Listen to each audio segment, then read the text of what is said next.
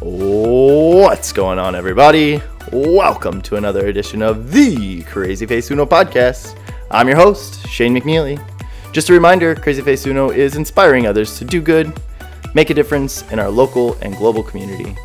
And today, I have a fantastic guest. I have been looking forward to this for a few days now since we've talked. Tyler Dunning, everyone. Welcome, Tyler. Oh, thank you. Hi. Hi. I've honestly been really looking forward to this conversation. You are someone I definitely look up to and respect a lot, and the things that you've done and that you're doing. And thank you very, very much for being on the podcast and spending your Saturday morning with us. Oh, thank you, sir. Likewise, yeah, I think, if anything, this is just a good opportunity for us to reconnect. We haven't spoken in a while, so... Yeah. And that leads to how we met, maybe. I guess, yeah. Do you remember the first time us meeting? I have a vague recollection. It was during a nonprofit Invisible Children tour. Yes. To my recollection, I think we came to your university in Minnesota. It was in Indiana, yeah, Bethel College at the time, right. That is now Bethel University. Yeah, you and your team. Congratulations, Bethel. I know, growing. Look at that. Yeah. Making we moves. Came through. Yeah. And you hosted one of our presentations. Right. Yeah. You were the point of contact. Correct. Yep. Yeah, I remember showing up. I remember there being, it was like a quaint little campus, very nice. Yeah. There was a pond or something. You had a table set up outside. It was like you and your buddies. Nailed it. I remember it quite well. That's awesome. And I just remember you had a lot of energy. Yeah, that's pretty accurate. Which is where the name came from. You know, college. That was my college days. Crazy Face Uno was Crazy Face in general was my nickname in college. My freshman year. I've told this story before on the podcast, but I think it's always good because it's just an odd name and just random. I'm curious. I was on the bus. So I played soccer. I had a small scholarship, and our preseason my freshman year was, me trying to make the varsity team and whatever. But we were on the bus, and one of the English guys, he from England, and he was sitting behind me, and we were talking, and I made some weird face or did something, and he was like, "Man, you have a crazy face." And he's like, that's what we're going to call you, Crazy Face. And I was like, okay. And so he yells back in the back of the bus, like, "Hey, so-and-so, this is going to be Crazy Face now." And so school hadn't even started, and I had already been given a nickname. And so I went by many different names, but Crazy Face, Crazy, Craze, just different little bits of that. But it's always been, I don't know, I've used Crazy Face, and then Uno is just, it's one, and for whatever reason, I had this adverse reaction or adverse desire to use the number one or those numbers and when you're creating profiles or usernames. I hate that. I think it looks, I don't know, I just don't like it. And so Sure. Uno, whatever you want to say, it's just fun. So that's where the name came from. And I had different inspirations along the way with Crazy Face Uno. And one was Mr. Beast, who is a YouTube star guy. And I was like, if you can have a name like Mr. Beast, then Crazy Face Uno is fine. It's just a brand name, or it's just a name. I don't know. So here we go. Here's Crazy Face Uno. Now the legacy lives on. Yep. No looking back. So Invisible Children was how we first met, and it's also, I would say, how we became friends as well, because later on, I volunteered my life to Invisible Children as what we called Invisible Children roadies, and that's where I met you. You were interning there, or you were working for Invisible Children as well, and we had I also saved signed that waiver that gave them my life. Yes. It's a gift that keeps on giving. And then we also had a bonding moment over wrestling. Right, I really feel like that's when the connection that was it. deepened. was the mutual connection over wrestling. Yeah, yeah. And I want to get into that because you've got some stories. But first, let me just plug who you are a little bit. You're an author and a writer.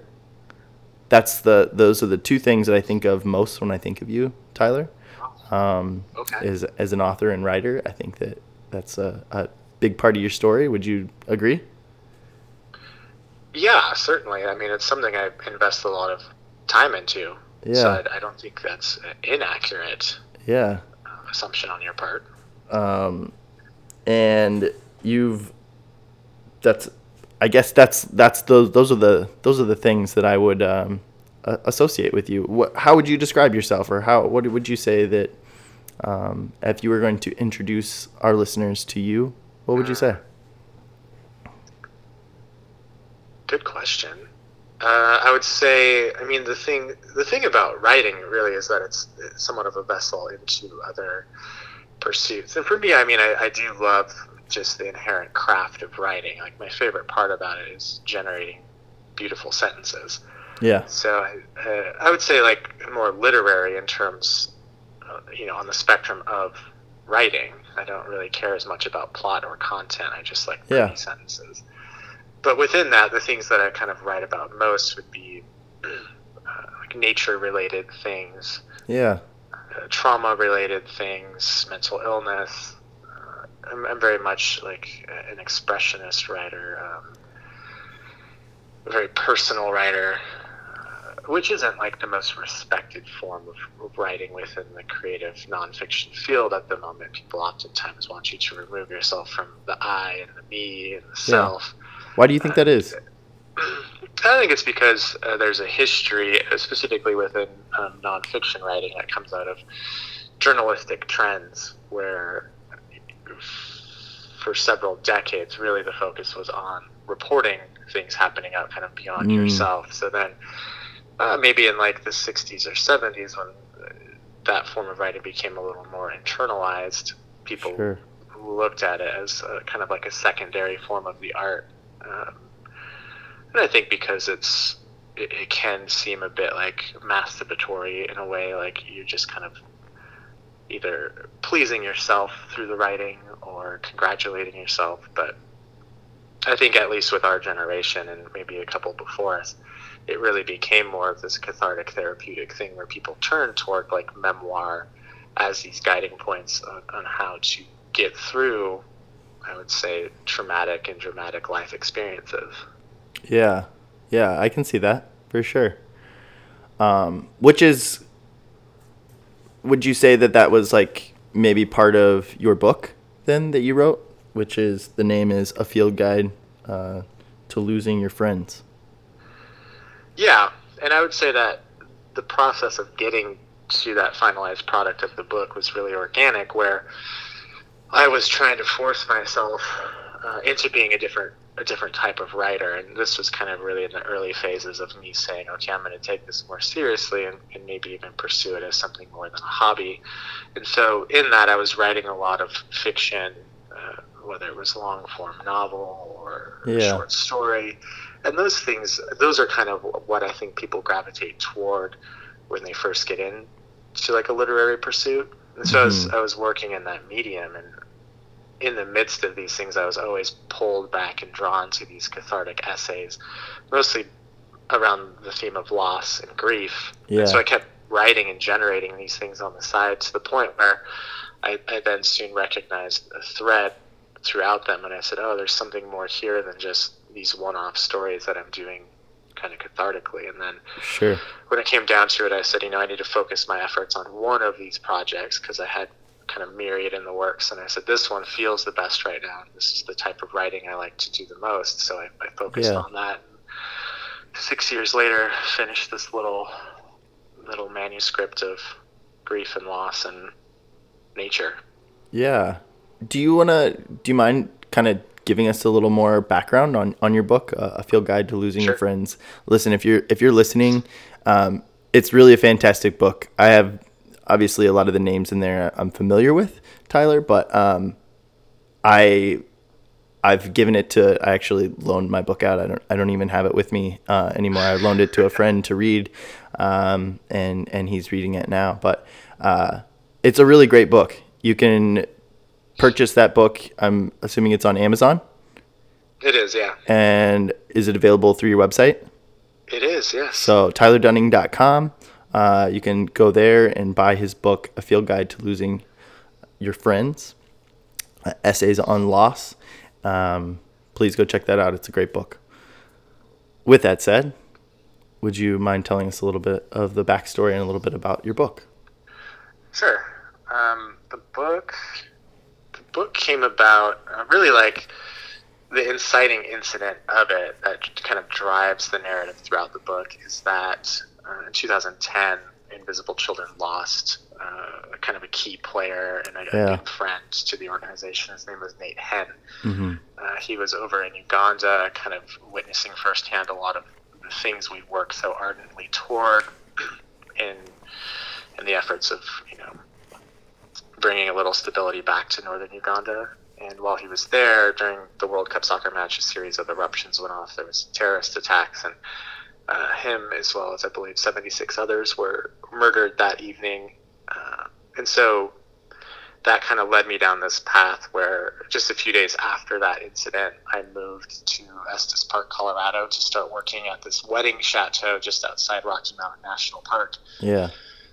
And I found myself, in this tumultuous time of dealing with this specific type of grief, always going out into the national park and hiking. And the thing about that job is that we would work early in the mornings and we'd work late into the nights, but we always kind of had our afternoons off. So I utilized that time to hit the trails. And I was often doing that alone, but really starting to find that going out into nature, witnessing the flora and fauna and really studying it, researching it, led to this path of healing. Yeah.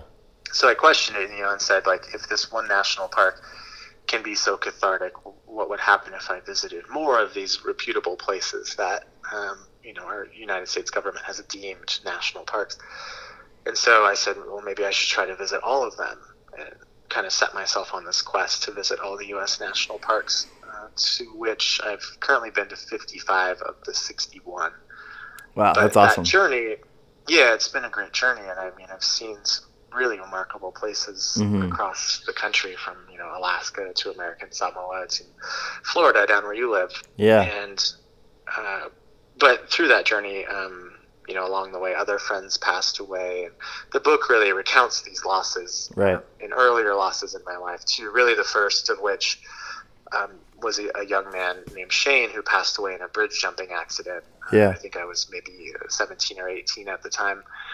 And he was a good friend of mine from the wrestling team, bringing it back to our initial plug for that. But that was my first real lesson in hard loss. And then moving forward, unfortunately, I've had a good handful of people pass away at young ages from various accidents or diseases or murder or self-inflicted slaughter. But the book, the underlying theme of the book too is that I myself have struggled with depression and suicidality since the age of 14. So I've had this intimate, close relationship with death, mostly because I've contemplated killing myself so much. It really shifts your perspective and changes your consciousness in certain ways that to then reflect and put this stuff down on page felt important to me, I think, and it felt necessary. And certainly it has led to a lot of healing in my own life. Really, kind of the capstone of this book is that I set this goal after Nate had passed away, saying, if I want to get to the highest point in northern Colorado, Longs Peak, at 14,259 feet. And I said, if I could get over that mountain, maybe I can get over this loss. It was a kind of a naive, childish thought, but it was a way to process the pain in a very tangible physical way. So I tried to summit that mountain that first summer after his passing, and I failed because I kind of went the wrong way and went toward what is called the false keyhole, where the actual keyhole leads you to the top of the summit. And so then, I think 4 years later, I returned to that mountain and finished that goal, summited, and Yeah. but in the process, when I was nearing the top, I came upon a dead body, and that's kind of the final chapter of the book, and it ties it all together, because here I was thinking I was finally overcoming that grief and getting to the top of that mountain, and in doing so, I was confronted with death yet again of this young man who ultimately had committed suicide and had launched himself off of one of the cliff faces up there. Yeah. And so it really made me have to recapitulate and process these things that I had compartmentalized and things that I thought I'd processed when ultimately I hadn't. It was as if the world was saying, you know, death will always be a part of this journey, regardless of how hard you try to overcome it. And instead of making it an adversary and something that you can contend with, make it a part of the journey, make it something that's collaborative, and recognize that. And I think this is something I've learned from nature is, you know, you look at any natural process and there is death, decay, mulch, rebirth, growth. Yeah. This cycle always continues, and these are obvious lessons that get taught to us in the day-to-day life, but things that we often ignore and push aside, and then we treat death as something that is unnatural, and we, you know, dress bodies up in paint and put them in caskets and display them, and we don't ever really see death for what it is, and that is this gift back to the earth in terms of, you know, bioorganic mass that lets other things grow. Yeah. Yeah. Which nature does. Yeah. Yeah. Sure does. This story in your book you were actually on TEDx Teen, is that correct? That is correct. Yeah. Which was, you know, that was a fun. I mean, as with any artistic endeavor, sometimes it opens doors into pathways you never really anticipated or expected, even though I think in the back of our minds, these are things we're always hoping for, and we always want that attention and that praise and recognition that you've done something important. I do that with quote fingers for the listeners. So with the book, it also, a good friend of ours, Chad Clendenin, he had heard me read an excerpt from it several years ago, and after that he messaged me and said, hey, I would really like to make a short film out of what you read. And I said, sure, not really thinking anything would ever come to fruition, because artistic endeavors often get stymied for myriad reasons. But it came to fruition, and he ended up making this beautiful 14-minute short film based off of excerpts from the book, also called A Field Guide to Losing Your Friend. Yeah. And so him and I, we released the book and the film on the same day. And on that day, I got a phone call that the producer of TEDx Teen wanted to bring me out to London to do a TEDx presentation. To which I said, I'm not a teen. I'm a 33-year-old man at that point. And she said, oh, it doesn't matter. You'll be amongst other people of varying ages. And I took her word on that. Bless her heart. And when I got out there, I was by far the oldest person there. There was 16, 17, 18-year-olds doing amazing things, giving amazing presentations. And there was one other person who was older than me. He was, I want to say a 98-year-old man, but he video conferenced in, so he wasn't actually there physically. Yeah. And I gave I'm talking to this crowd of teenagers, giving them this soliloquy on death, and I don't know if it landed. Yeah. Kind of in the interims, the intermissions, where people could kind of mingle with all the presenters. Everyone was flocking to these kids talking about technological advances and stuff like that. Yeah. Two people came over to me and said, hey, you remind me of David Foster Wallace, who was a writer that committed suicide ultimately. And I was like, that's high praise. Yeah. Yeah. Well, I mean, regardless, I guess once those videos are posted, I mean, it's open to everyone, whether it says TEDx Teen in the back or not, and true. And it's what's funny about that too is when you're preparing for something like a TEDx presentation, they're constantly telling you that these things are going to be repurposed for the internet, and really that's the main focus of them. Yeah. So and because of that, they say like don't focus on being present that evening. So for example, they would say like don't reference other people's talks, or Sure. don't reference the theme of the night. Sure. Stuff like that. And so there becomes this disconnect really between you and the crowd, because Yeah. you can't build those bonds between the intimacy of the evening. Which any And so public I think, speaker knows that's like how you engage your audience. And so yeah, it's counterintuitive to kind of the natural training of a public speaker. Right. But it's true. I mean, then you kind of focus on these things, and then you get product that then lives on the internet and hopefully finds a new life in that way. Yeah, sure. What's funny about it, though, is like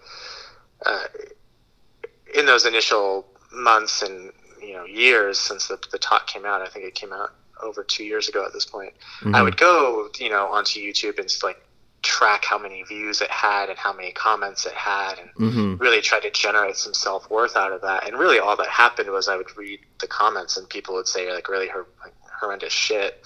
Yeah. And then I'd feel bad for like a week. Yeah. And so I just said, I can't do this anymore. Yeah. Yeah. I think, well, and man, I'm trying to decide which direction to take this because I've got so many questions and thoughts. It kind of reminds me,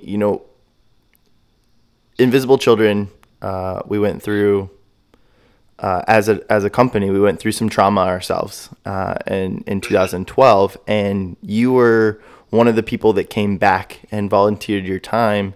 Sorry, I get emotional about this every time I like talk about it, and but you volunteered your time to take on some of the worst, and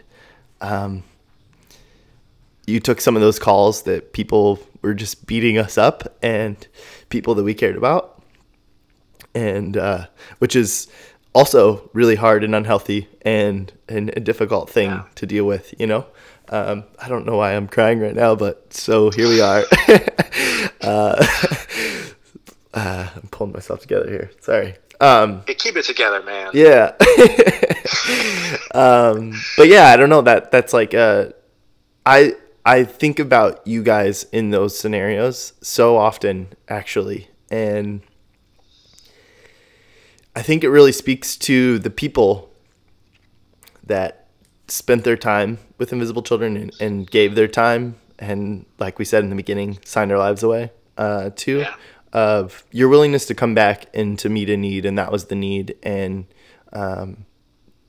to trudge through some of that crap. And it's so prevalent in today's society. And honestly, that's one of the biggest motivators, not this specific instance, but like just the negativity that's out in the world and on social media and on YouTube channels or whatever it is in our freaking media, like I just don't like the negativity. I don't like the fear. I don't like that. I try to avoid it myself. And so one of the like pieces of Crazy Face Uno is positivity and telling positive stories. And I want Crazy Face Uno to be a place of positivity. And I want it to shine a positive light on the world. And whether it's through storytelling and stories and being able to tell your own story to the different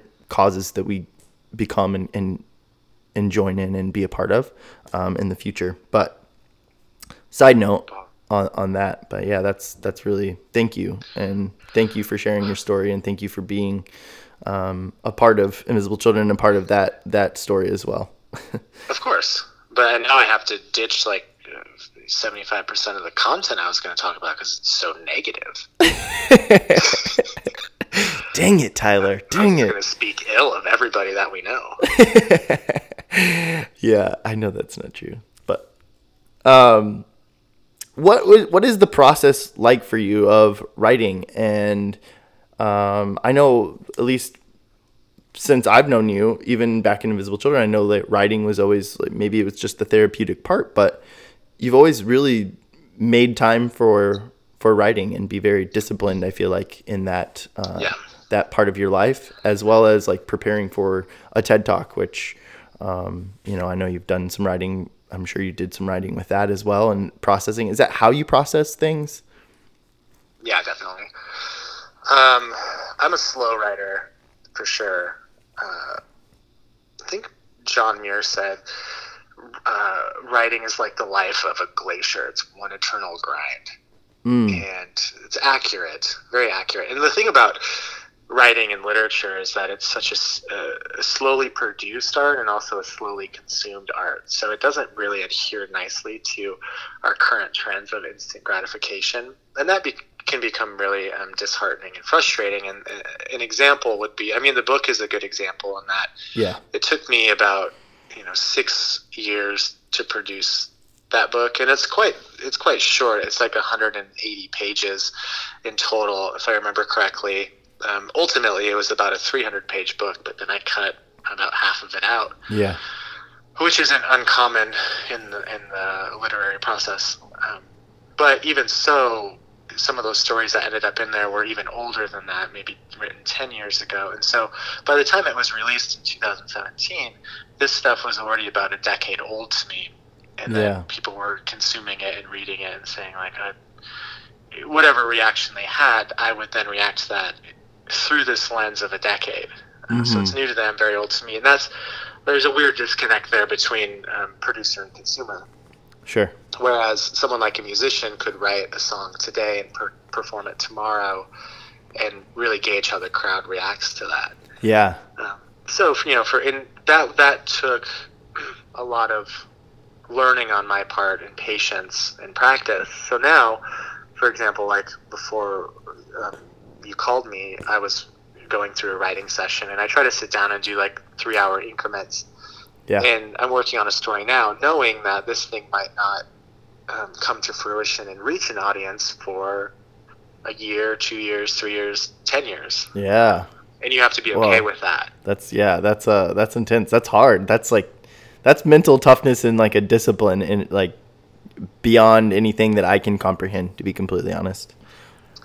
Yeah, and that kind of gets back to your original question, where people so often come to me and say, like, what are your habits? What are your patterns? How do you stay focused? How do you produce the content at the cadence that you do? Mm-hmm. And I have this very unfair advantage over most people in that I want to kill myself most days. Yeah. And I don't say that flippantly or wantonly, but I've always had, I struggle daily with my suicidal tendencies. Yeah. And the one thing that really brings peace back, peace and balance back to my unstable brain chemistry is writing. And so for me, it's not a matter of like, am I going to have the gumption to sit down and write today? It's a matter of like, I have to sit down and write today if I want to be a healthy individual and someone who's enjoyable to be around. Yeah. It alters my moods and it. So, that's first and foremost why I do it. A byproduct of that is having content that I can share with people. And luckily, I enjoy sharing stuff with people. Yeah. So I continue to do so. But I think writing will forever be a process that I pursue in my life simply by means of then processing whatever's being filtered through my mind, my life, my body, my community. And so in that, I never wanted to be a writer. It wasn't like I was young saying, I want to grow up and be a writer. I didn't pursue writing through the education system, even though I think I did well. And some of my English teachers saw some talent there. But what I recognized is when I was working at Invisible Children with you, it's a really emotional, difficult, thing to be fully dedicating and volunteering your life to something that is dealing with, some of these base tragic elements of the human condition. Yeah. And so to process that, I was always writing these weird little short stories, and some of our cohort was recognizing that, saying, Tyler, will you read us some of your stories? And will you put these on a blog? And that was kind of the initial groundswell of what became my writing career. Yeah. Yeah. Which is, you've got a newsletter that you produce as well, a monthly newsletter. Yeah. I know I've shared that newsletter with a few friends, and I know that there's a few people that really enjoy that and really love your writing and love your style. And I think you have a really unique voice, and like through your writing, that is. Oh, thank you. It's different. It's not your typical what you sit down and read, and I think it draws people in, and it's enticing, and it's good. It's enjoyable. It's fun to read and fun to be a part of. You have a way of painting a story and painting a picture that is unique, I think. And everybody tries, every writer tries to paint a picture, but you have a very specific way of doing that, and I think it's special. So keep up the good work. Yeah. I want to maybe touch on the mental health aspect. You've brought this up a couple times, and I know throughout your book you talk about it. What are other things? Obviously, writing is a huge part of your mental health and staying healthy and being the best version of yourself and to combat some of those. What are other ways that you're dealing with your mental health, and what are some ways that you would encourage other people that maybe are going through something similar, or have some of the same thoughts, or that deal with mental illness or mental health as well? Yeah, it's a good question, and these are things that I love pursuing. And if I, back to your very original question, if I was to categorize myself or label myself in some way, I would probably say that I am a mental illness writer. Okay. Much in the way someone could say, I'm a travel writer, or all the different genres that we've since created. But travel is the outcome, or it's the process that's helping the root, right? Yeah. But mental illness is always kind of what I'm drawn back to, what my focus is around. That's a tough question, though, because it is so loaded, because mental illness, mental health, whatever you want to call it, it can come through in so many different ways. And the human brain, I mean, we still don't know much about it.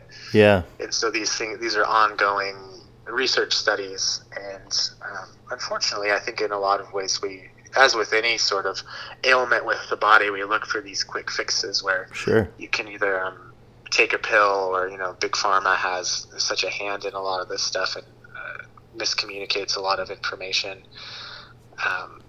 To the point where, I was just listening to a podcast the other day. No offense, I'm not cheating on you. But, no, I listen to other podcasts too. It's okay. Oh, good.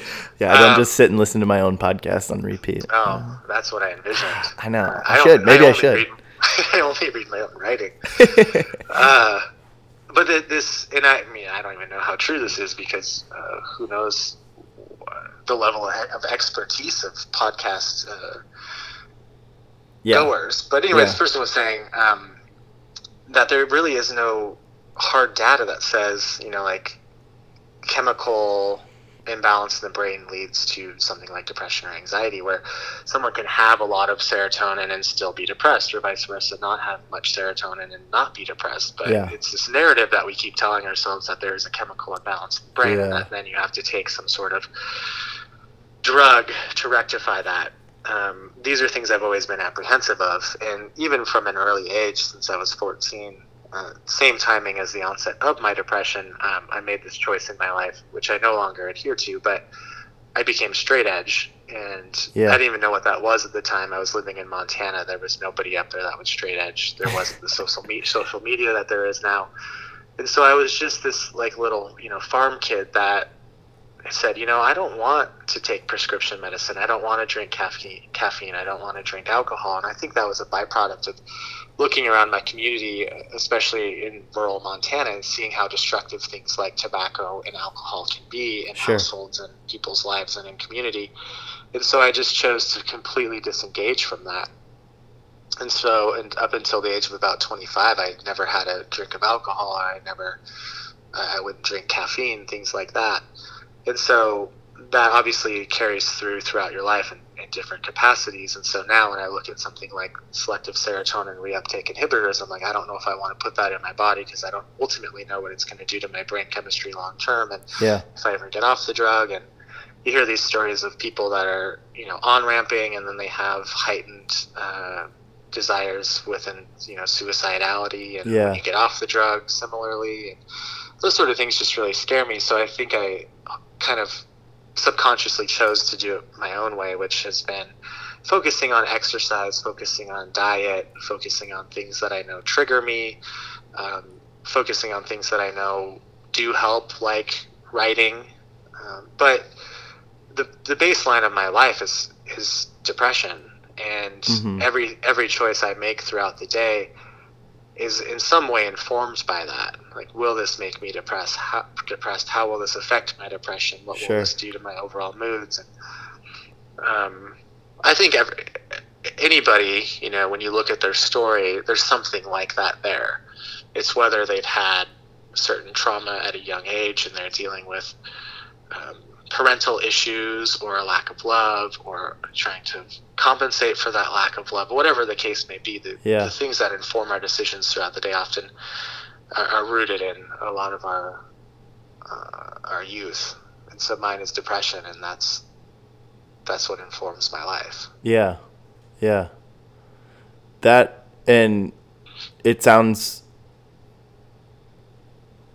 I mean, even going through that day to day is, it sounds exhausting. I don't know any other way to put it, of kind of thinking through those. Is there ways that you kind of rest your brain and rest yourself? Is that through writing? Is that the way that you kind of rest? No, that's through Netflix. Yeah. Netflix and chill, man. Netflix and chill. Honestly. Yeah. Yeah. No, I mean, writing is exhausting. Yeah. Exhausting physically, just and I don't think people think of this often, but when you're actively stimulating your brain in that way, so much blood flow is going through your brain. Yeah. That, your body physically gets tired. Sure. Which I enjoy. So that's why I do it for 3-hour increments, because I've recognized I can't do it longer than that. Yeah. So I might write for 3 hours, take a several-hour break, and then write for another 3 hours, something like that. Yeah. But I don't think it's as exhausting as it sounds. Okay. Just because I think I've learned to cope with it. I think when I was younger, to a developing mind and to a mind that didn't fully understand what was happening to me physiologically, it was exhausting. But now I think I have a better understanding of it and ways to cope with it. And so, and I being on the other side of it, where it doesn't affect me nearly as much as it used to, I have an appreciation for it in some capacity, where it has given me this unique perspective, and it has given me, the ability to focus on writing more and get more enjoyment out of that. And it's informed my relationships, and I think the more you talk about it, the more you're open about it. At least my experience has been that other people open up and talk about it too, and it's been kind of a joyous experience to find a community in that and meet other people who are struggling in similar ways, but then to find reprieve in knowing that we're kind of going through this together. And it's an epidemic. I mean, so many people are struggling with these things, and it's on the rise. I mean, I think there's only one state in the United States that hasn't had a rise in suicidality, and that's Nevada, of all places. Really? Interesting. Yeah, so it's a growing pandemic, but and it's being perpetrated by things like social media and growing pressures, and I think just the fact that they're like, the world population is rising at such a rate, and so many more people are moving and living in urban areas. I don't think that helps, evolutionarily what our brains are meant to do. And so we're struggling and with learning how to be human beings in the 21st century, and no one really knows what to do with these things that are flaring up as real major issues. Yeah, I think we'll look back one day in our lifetime. I think we're going to look back and look at social media and the way that the rise of social media and some of these different platforms and the way that we conduct ourselves and the way that it functions as we know it now. I think we'll look back someday and shake our heads at, like, what were we doing? I think it's got to take form in a different, or take shape in a different form as things grow, and as social media and as the internet and as technology advances. It's just gotta look different. It's got to take a different shape. Yeah, go on. I don't know if I was just going to say that's such a big issue that everyone kind of seemingly has opinions on. But it's one of those things where, the Sorcerer's Apprentice, we've built a device that we're now dependent on. Yeah. And I'm the first one to admit it. Like, yeah. I mean, it's a thing. And everyone sees the downfalls of it. Right. But also, I mean, that's not to negate the positivity that's come out of such things as well. I love Absolutely. Google Maps and knowing where to drive. Yeah. But, we're kind of all adhering and accepting of this demon that is kind of tearing us apart socially and culturally for these minute benefits of, I don't know, complacency and comfort and the ease of, and that's not uncommon of the human history as a whole. We're always progressing towards these things, and I mean, the Industrial Revolution gave us so many benefits, but also it's completely destroyed our planet ecosystem. Planet. Yeah. 100%. I'm right there with you. Which maybe leads us to, you've got a writing seminar that you're going to be a part of and kind of conducting. Do you mind telling us about that? Sure, yeah. It's something I'm really excited about. It's coming up in October 18th to the 20th, I believe. Awesome. This idea came out of, rooting it back to Invisible Children. Mm-hmm. So many long-term friendships came out of this thing. And for me now, a lot of these friendships are a decade old.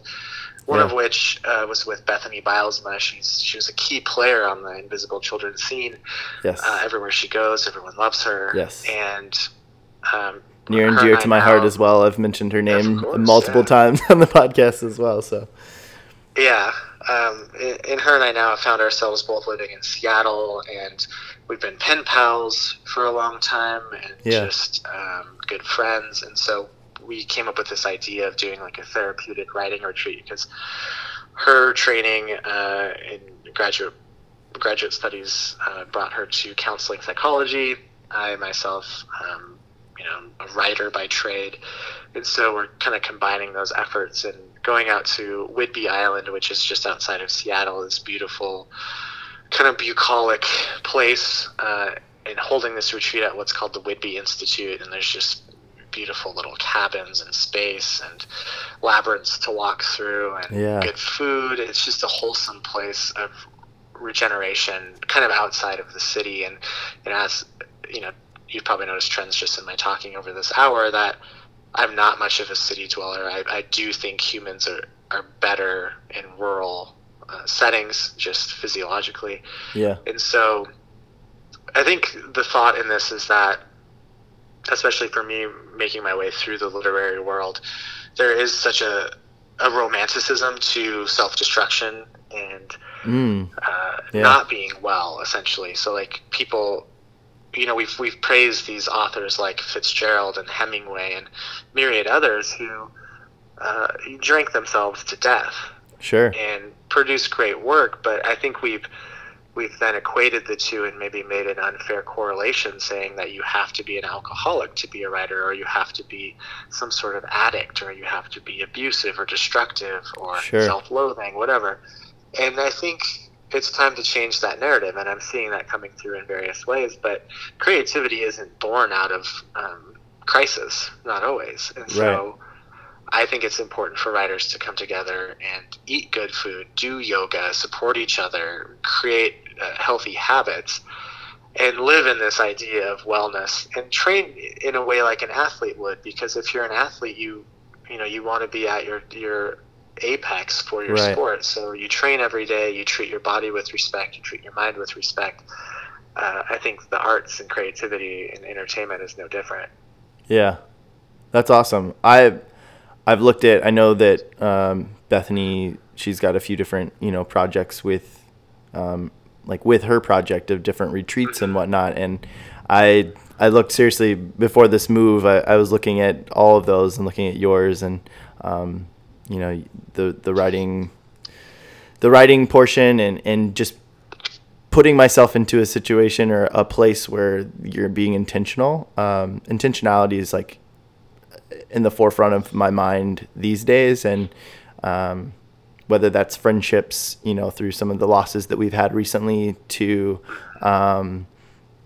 just my friends. I've moved and I've gotten away from, maybe we have these friends from Invisible Children that live all around the country and all around the world. And it's hard to stay connected. We're talking right now and it's been a while. We haven't really had a conversation in a good while. I can actually probably remember, I think maybe Fourth Estate was one of the last conversations we had. And it's just interesting when, being intentional about those relationships. And for me, in some ways, this podcast has been an avenue for me to reconvene or reconnect with these relationships and have a intentional conversation. But even outside of that, having these intentional conversations. And so being intentional about writing, it's something my brain never stops. And I process. And then I want to, my easiest form, I think my comfort zone is to externally process, which can be okay. But it can also be really exhausting for the people around me. And so like me. Yeah. I'm an internal processor. Right. And so finding other ways to be able to process some of the things that are going through my head, and with Crazy Face Uno, just being able to write and write my thoughts and not have to be perfect and have actually formulated a sentence yet, but just put down your thoughts and put down words on a paper and move them around and figure out what that looks like. And so I think it's really cool what you're doing and having that intentional moment of peace and being in a place where you can focus in on writing and on what you're working on or whatever that is. I think that's really cool. Well, thank you. Yeah. What would you, is there where can people go to find out more information? Can they go to your website? Yeah, so if you just go to tylerdunning.com, there's a lot of stuff there. And then the writing retreat is called Tender Wild Writing Retreat. And Bethany's website, I believe, is thetenderwilds.com. Sweet. Perfect. So check that out, guys. We plugged it in the beginning. This is what I'm most excited to talk about. Everything's important, but our connection to wrestling, and the path that you've taken with that in some ways. So we both were wrestlers in high school. You were wrestling in high school, and you've gotten into some quote professional or semi-pro, whatever the style would be, that I think people would put a picture in their head of the WWE style of wrestling. And you did this in the past, and we had a bunch of conversations about this, at Invisible Children and in the past. But you recently got back in a little bit, or it kind of got your feet wet? I'm doing. Got my feet wet. I don't know if I'm going to the early phases of a midlife crisis or what, but I've stepped back in the ring for the first time in over a decade. Wow. Stunning Tyler Dunning. Are you still keeping the same name? Probably not. I mean, that's the thing too, is I'm not pursuing this in the hope or anticipation of doing shows. Yeah. It's a hobby. It was just like, I just wanted to, move my body in a different way, I suppose. Sure. Reconnect with some old muscle memory. I guess for a little context, there's a lot of different forms of wrestling, and people kind of get them muddled in their mind. You and I, as you said, we were amateur wrestlers in high school, also called collegiate style or folk style. Yeah. So the reason I did that, I was never really like an athletic kid. I think I had tendencies toward it, but I never really found sports that I enjoyed. I was never much of like a team sports person, and I think a lot of that kind of roots back to depression as well, where some things would get triggered when I was doing team sports and being around other people in that capacity. Yeah. And so when I was 14, I was flipping through the channels, and I never really cared about pro wrestling up until that point, but happened upon a WCW match of Rey Mysterio Jr. and Billy Kidman, and just in that moment I saw these two men that were classified as cruiserweights, so they're like smaller people in terms of height and weight. Yeah. And I just saw them performing this beautiful craft, this beautiful art with their bodies and utilizing each other's bodies, and that collaboration and partnership to say like, hey, let's come together through this means of expressive false fake violence and put on a show and kind of heighten the range of this viewers' emotional response and bring them through the story arc. And I mean, this was all kind of subconsciously happening in my brain, but in this match I said, this is what I want to do with my body, maybe in the same way someone was watching collaborative dance, salsa or swing dance or something, and say, hey, I want to move my body in that way with another person. And so from 14 on, I was just said, this is what I'm going to do. I'm going to become a pro wrestler. And at that time, there was this kind of upsurgence of wrestling biographies coming out. And one of them was this guy named Mick Foley, who wrestled as Mankind. And he, in his book, he said, if you want to become a pro wrestler, one of the best things you can do is join the wrestling team. And I was a junior at that point in high school, so I joined the high school wrestling team only because I wanted to become a pro wrestler. That's awesome. It wasn't one before the other.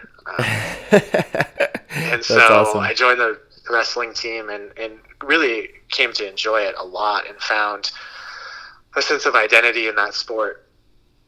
So then when I was 19, instead of going around the country looking at universities to attend, my father and I flew around the country and went to pro wrestling schools. And, that's awesome.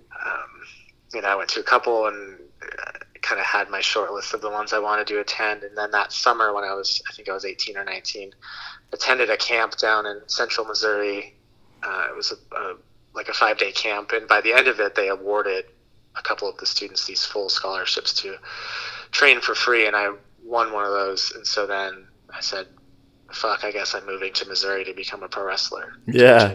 So then I pursued that for, probably 5 years and wrestled all over Missouri and the Midwest and the country and some international stuff as well. But really, I had some of the best training in the country and in the world. I was trained by this guy named Harley Race, who's revered as one of the best wrestlers in the 70s and 80s and really of all time. He was just this really hard knocks, no nonsense type of guy, and he trained us very well. So now even to this day, so a good example is I got back in the ring a couple weeks ago, and the trainer was like, what's your background? Where'd you come from? And I said, I used to wrestle in this small town called Eldon, Missouri. And he said, oh, you're one of Harley's boys.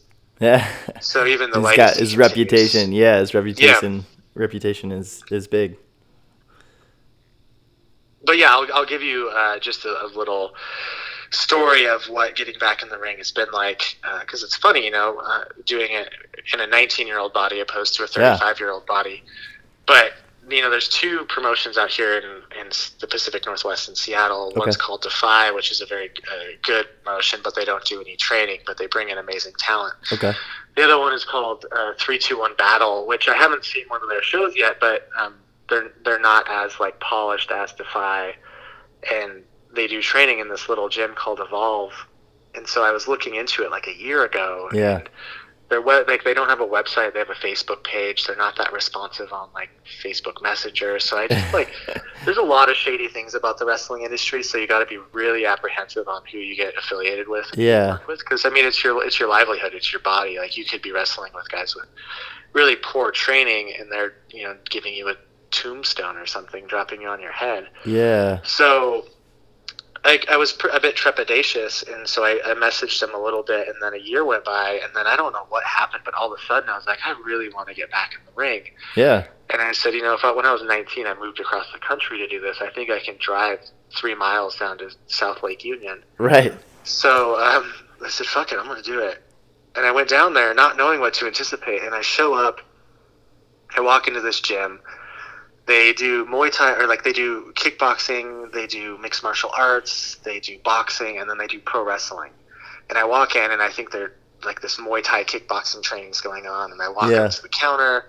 There's this woman there. She's just on her phone, and I'm like, "Excuse me," and she's like, "What?" I was like, is there wrestling tonight? She's like, it was canceled. And I was like, well, someone told me to be here. She's like, I don't know. I don't work here. And I was like, what's going on? So then I turn around, and there's this young guy kind of hobbling with crutches and a cast on his leg, but he's wearing a wrestling shirt. And I said, are you a wrestler? And he goes, yeah. And then he goes into this tirade about how he broke his leg. I didn't even ask. And I was like, are you, like, is there training tonight? He's like, I don't know. And so then, in the midst of this conversation, another guy walks up. He's wearing a singlet with a clown face on it. And he just starts talking to me. No, like, introduction. He just says, hey, like, check out my new kick pad. It's got a picture of Kelly Kapowski on it from Saved by the Bell. And he's like, That's I like hilarious. to kick people and yell, Kapowski. And I'm like, oh my gosh. And I look at his arm, and he's got a Hatchet Man tattoo on his deltoid. And I'm like, this guy's a juggalo. And I don't know if you're listening to this and you don't know what a juggalo is, Google it. Not gigolo. It's not a male prostitute. Juggalo. It's a follower of the Insane Clown Posse.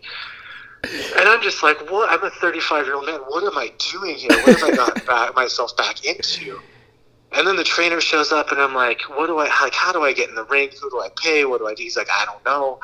And in my head, I'm just panicking. Yeah. But it all gets situated. So then we start the training. I don't know what to anticipate. Like, training when I was 19 in Missouri was brutal. It was so intense. And I'm just like, I don't know if it's going to be that brutal. We'll see. Yeah. And the trainer at the very beginning, he's like, all right, let's start with 100 jump squats. And I'm just like, ooh, baby. Oh no. Yeah. So I get to like maybe 15 jump squats, and my body is wasted. Yeah. It just let alone the next acid. day. Yeah. And I'm like fighting the urge to vomit. And this is the first 10 minutes of class, and this class is 2.5 hours. So then we get in the ring, and we're running the ropes. We're doing front and back bumps. We're doing all the things you do. Yeah. And luckily, like, a lot of it came back very naturally. Like, I can run the ropes fine. I can bump just fine. Yeah. Some things didn't, though. Like, jumping over the top rope, couldn't do it, which is something I used to do with such ease. So it's been a fun experiment of saying, like, what are my limits? How can I redirect this effort in a way that better suits my new body? But I don't know. It's a fun venture, and I'm excited about it. But so I did it for 2 weeks, and then just a couple days ago, speaking of my old age, shingles fucking broke out on my forehead. Oh no! And so, yeah, and I don't know. It's it's like a resurgence of chicken pox. It lives in your spinal cord and attacks when it feels like your body's a weakened state of immunity. So all of a sudden, I'm just watching TV, and my forehead breaks out in this massive. Painful, festering right? wound. Yeah. And so I can't get in the ring. It's contagious. So I think I have to take like 2 weeks off. Oh no. I was just getting going, and that's another thing I think to an aging body, listeners will understand, in that it seems the same like when I just try to get back in shape. I go to the gym for a week or two, and then all of a sudden my knee hurts, or my neck, or who knows what. I'm right there with you. Just stymied in the process by who knows what. So, I mean, now you can just practice your jump squats, so you can get that those 100 jump squats in by the time you're 2 weeks. I couldn't walk for 5 days. Oh, I bet. It was brutal. That's like, but I loved it. That's also the part of when you go back to the gym and you haven't been for years or a good chunk of time, and I'm gonna do squats today, and then you can't walk for the next month, and I know. Yeah.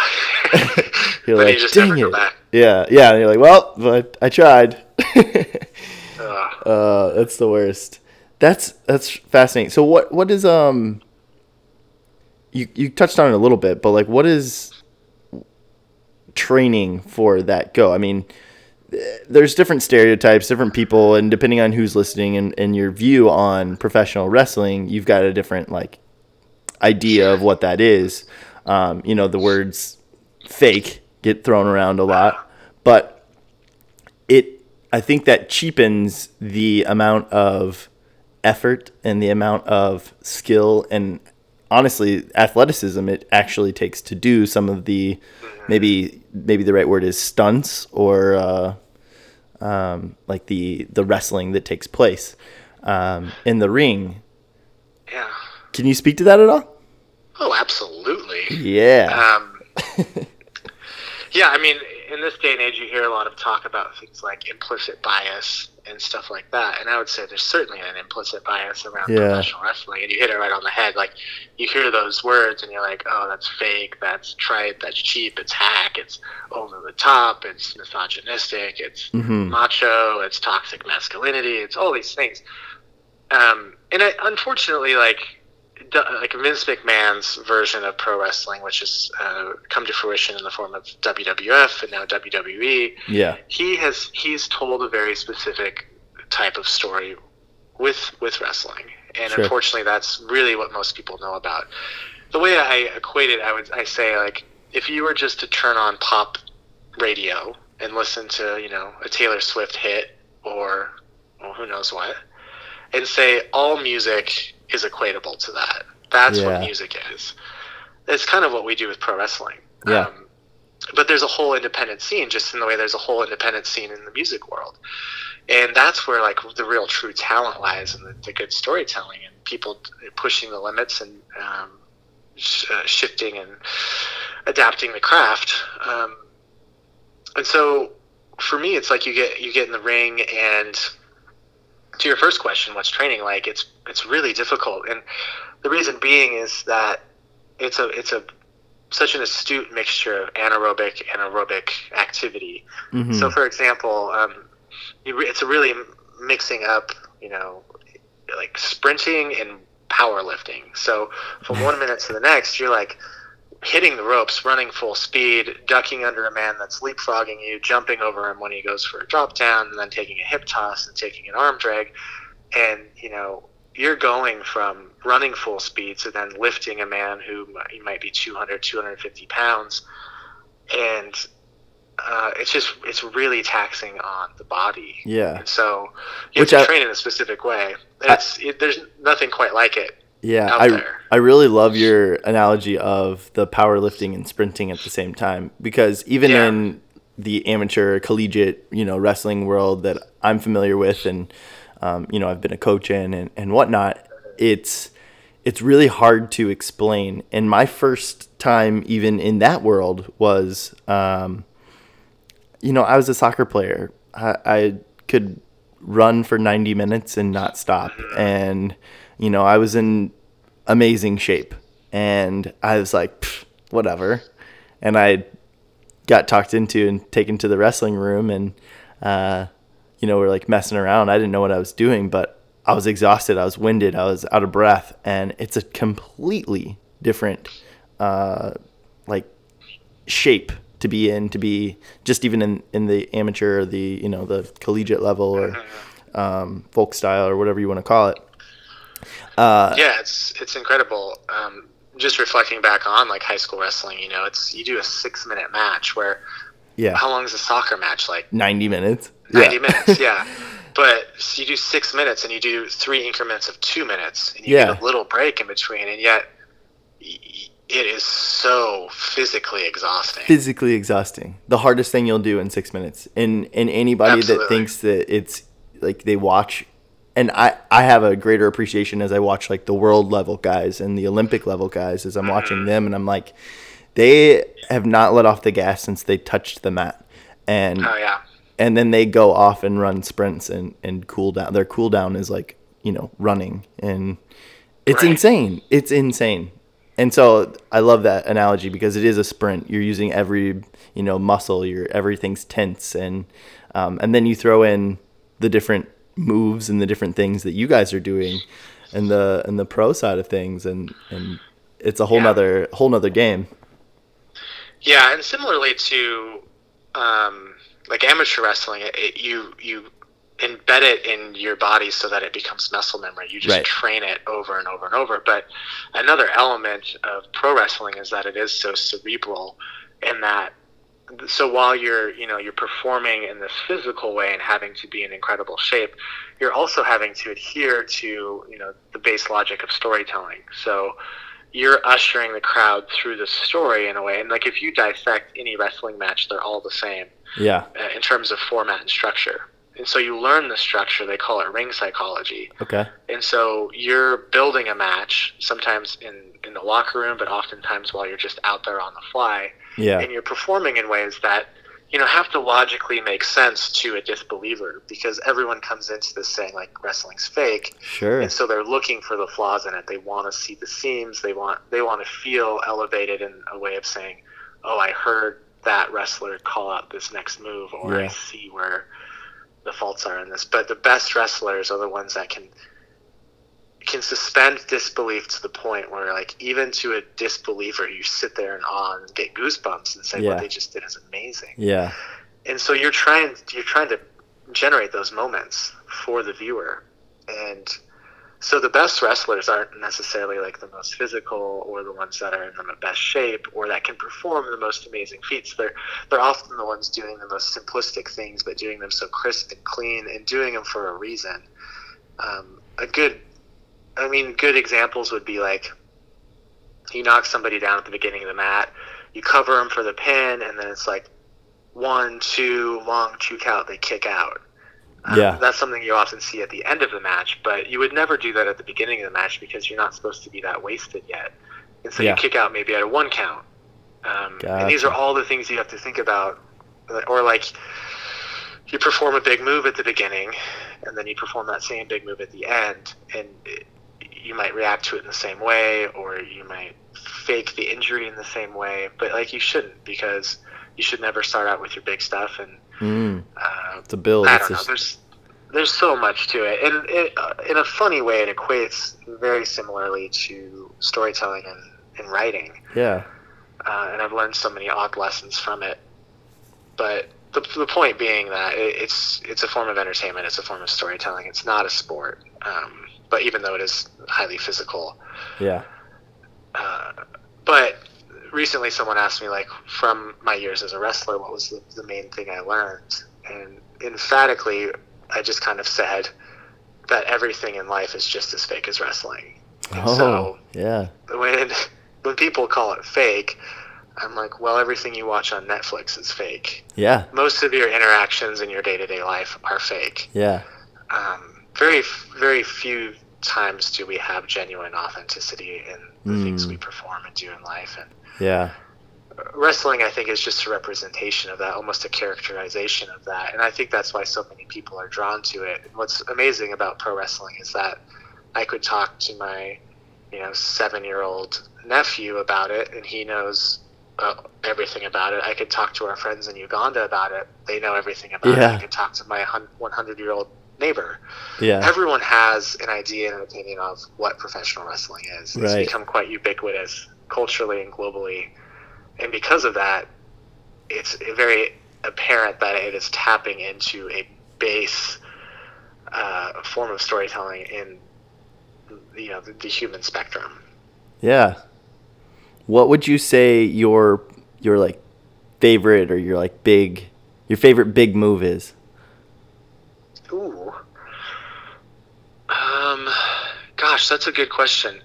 Mostly because I've always been a big fan of, like, the smaller, more technical wrestlers. I get more excited about wrestlers who are really crisp and clean. Like, examples, I kind of came up in this era when, like, the small wrestler was kind of elevated in respect. So, like, Rey Mysterio Jr. was always such a favorite of mine.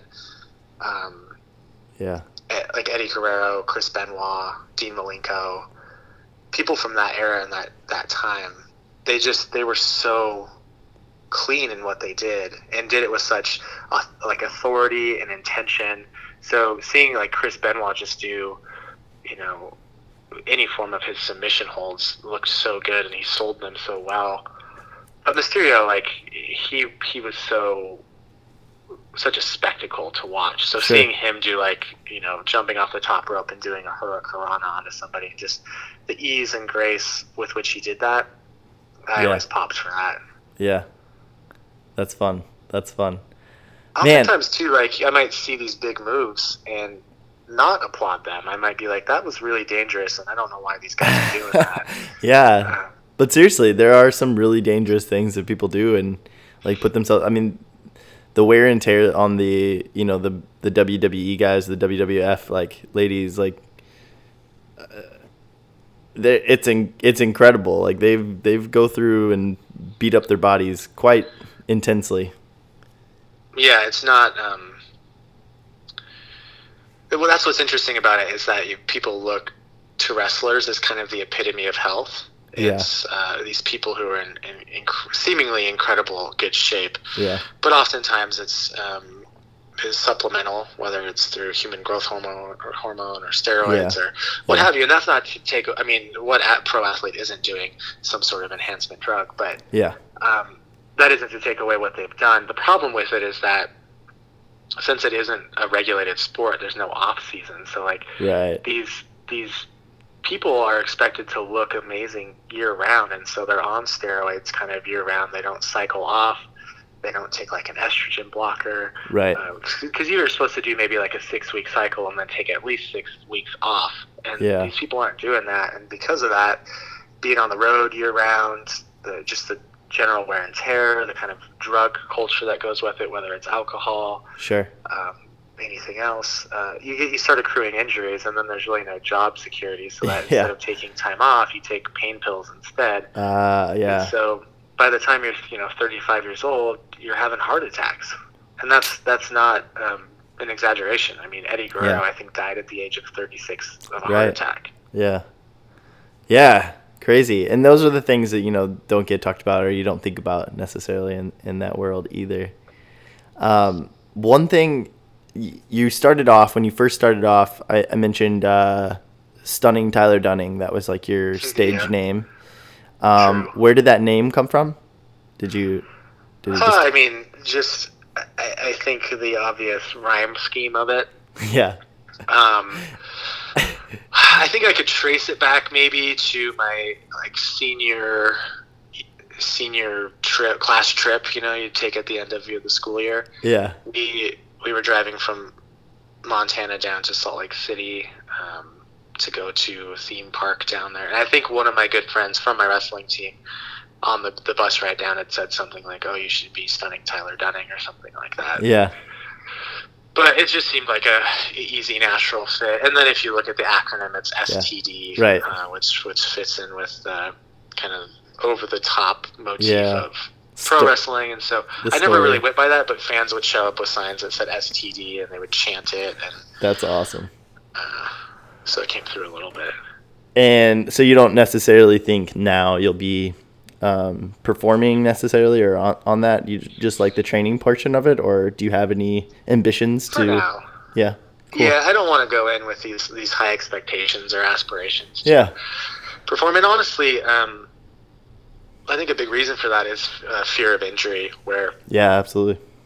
Training obviously, that's exactly what it is. You're there to learn and to be safe and healthy, where the problem with like the type of show wrestling that goes on is that's where people pull out all the stops. And unfortunately, like on the independent scene, people are always trying to like out wrestle each other, outperform each other in ways that come through as just who can do the craziest shit. Yeah. And so my fear would be like I would show up to a show and the promoter would say, "All right, Tyler, you're going to wrestle this guy tonight. It's going to be someone that I don't necessarily know very well or know at all." And then this person might say, "Okay, tonight I want to do a quadruple backflip onto you while you're outside on the ring apron, and then we're going to bump into the crowd over the guardrail." Yeah. And I don't want to do. I don't want to do that shit. There's no reason to do that for a crowd of 50 people. Yeah. A good example is this young man I just met recently that had a broken leg, and he said he did a moonsault off of the top rope into the crowd. And what is a moonsault? It's I apologize for all the jargon I'm throwing. No, it's okay. I just that one sticks out to me that I've got to ask what a moonsault is. Moonsault is just kind of your run-of-the-mill backflip onto somebody. Okay. Where like a shooting star press would be a gainer, where you're doing the backflip forward. So doing moonsault is just the backflip backwards. Gotcha. So he's wrestling in front of a crowd of 50 to 100 people that gather every 2 weeks, and I don't know what his medical bill is going to be for that now, but he said one of the pieces of the bone in his foot is on the other side of his foot. Oh, and he's just kind of telling me this with a chipper romantic attitude, and you're like, nope, that's what I want to avoid. Yeah. So it's just, I think, at that level of maturity where you get to the point you just say, what's the ROI on this? Like, what? Yeah. Like, the crowd's going to pop for a moonsault. They're going to think it's cool, but you could get that same reaction from them kind of in the way of, like, what I was saying, like a Chris Benoit or Eddie Guerrero. Yeah. They could get such a good reaction from the crowd doing something so simplistic just through the use of better storytelling. Yeah, absolutely. Cool. Tyler, man, it has been really good to talk to you. You as well. I apologize for everything. And for nothing at the same time. And for nothing. No, I really do appreciate you. I do really respect you and the things you're doing, and I really appreciate you taking the time to chat with us. Is there anything you would want to, tell our listeners, or any advice, any thoughts, any information? I'd love for you to, give them plug your stuff one more time. And oh goodness. I mean, I don't know if I'm one to deal out advice. Sure.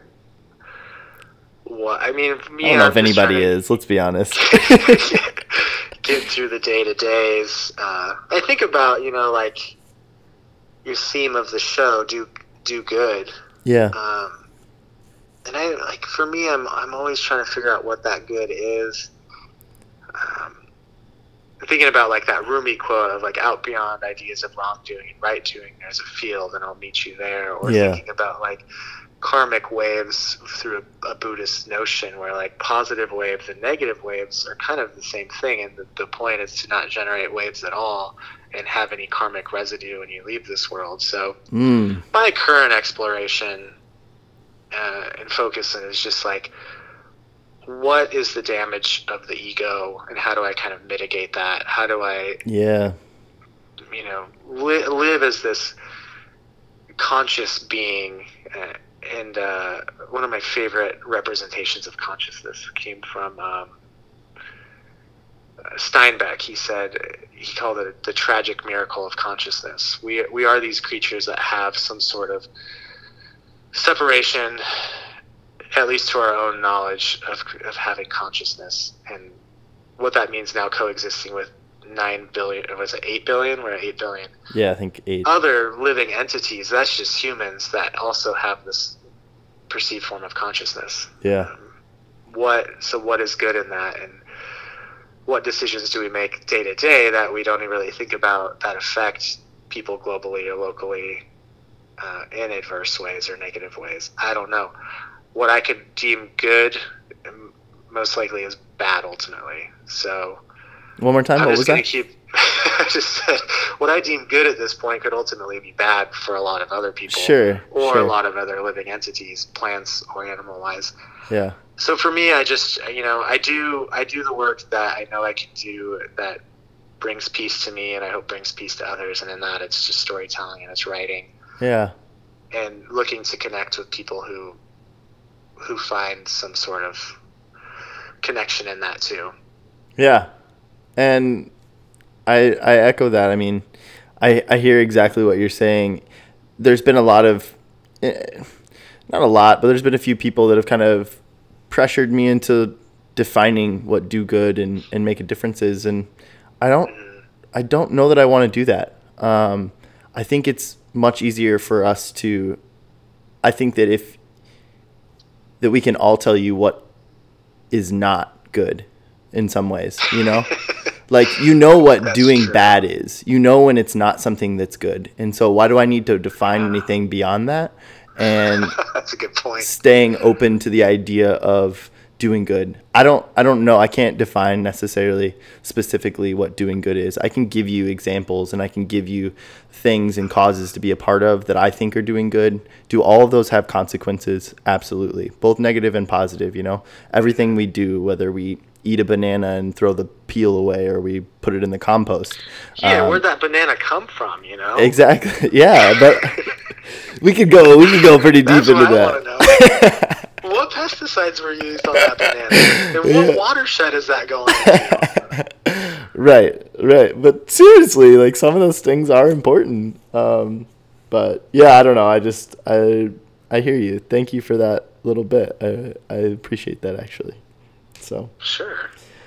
where can people find you on social media? Oh, TylerDunning.com is my website. Tyler Dunning on the Instagram.